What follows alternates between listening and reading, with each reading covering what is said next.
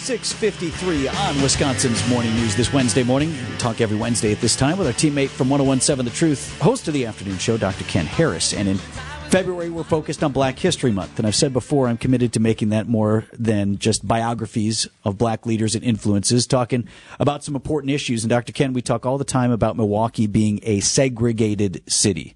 And even a guy like me who grew up in integrated schools in Wauwatosa, when I did, my black friends, my black teammates, after football practice, they went back to Milwaukee, and I bedded down in Wauwatosa, and we never quite completed that ultimate goal, which was we're going to live together, we're going to commune together. Why is that?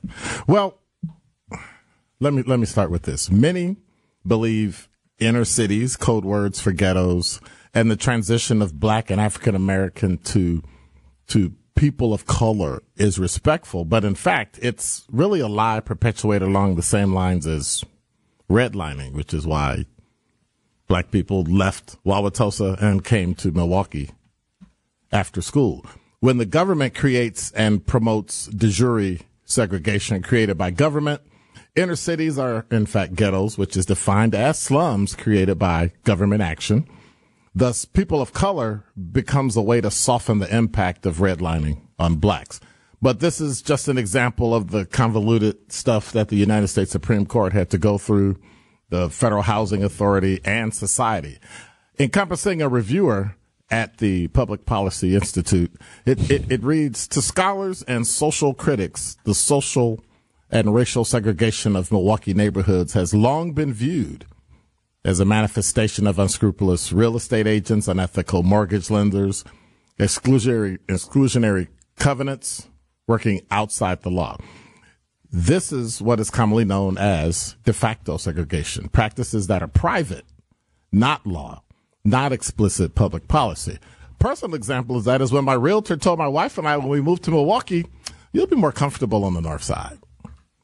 Subsequently, I had to threaten to sue her and the bank, and without a lawyer found 6 federal violations. And if I could do that, imagine what a lawyer could do. They tried to give us the house for free, and we couldn't say anything. Non-disclosure agreement. And I said, not only do I want the mortgage with a reasonable rate, I want to record it in the county so it shows that a black person bought a mortgage in Milwaukee. And I've been fighting that same type of fight every day. A book that breaks down case by case private activity.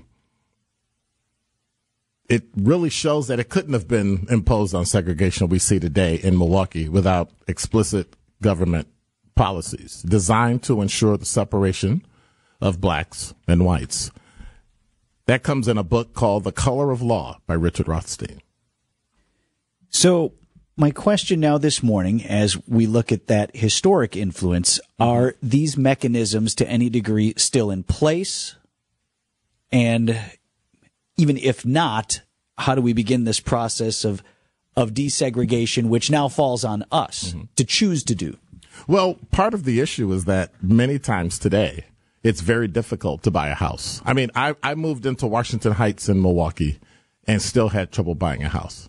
I've gone to houses where people said, oh, no, the house is sold. I said, that's funny because I called the realtor 5 minutes ago and they said the house is still open. I'm here. The realtor's in the house. The owner comes out and says, oh, we just sold the house. You know, time after time. I don't know if you really can until someone decides to actually sell you their house because you gave them more money than the other person. Right, which is the real estate game. Right, just the whole point. We're all out there shopping. Yeah. Do you see that in our future? 10 years? Why is he asking? You must have been a journalist. Right. I'm asking good questions.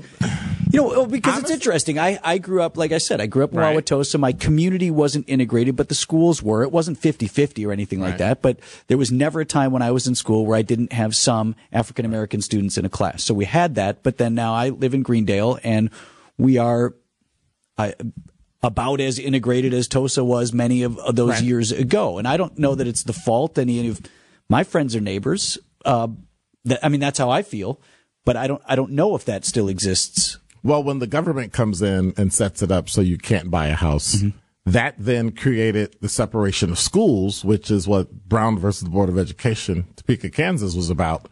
But then a private barrier would mean simply just not selling you my house causes you to not be able to move. the artificial price. Is there a reason why it costs that much to live in Whitefish Bay? Like, is there a reason why a house literally a third of the size of mine in Sherman Park is worth 3 times my house? Come see us on the South Side, man. That's There why. you go. That's why I'm here. You know what I mean? Dr. Ken Harris, our teammate at 101.7 The Truth. Always appreciate you. All right.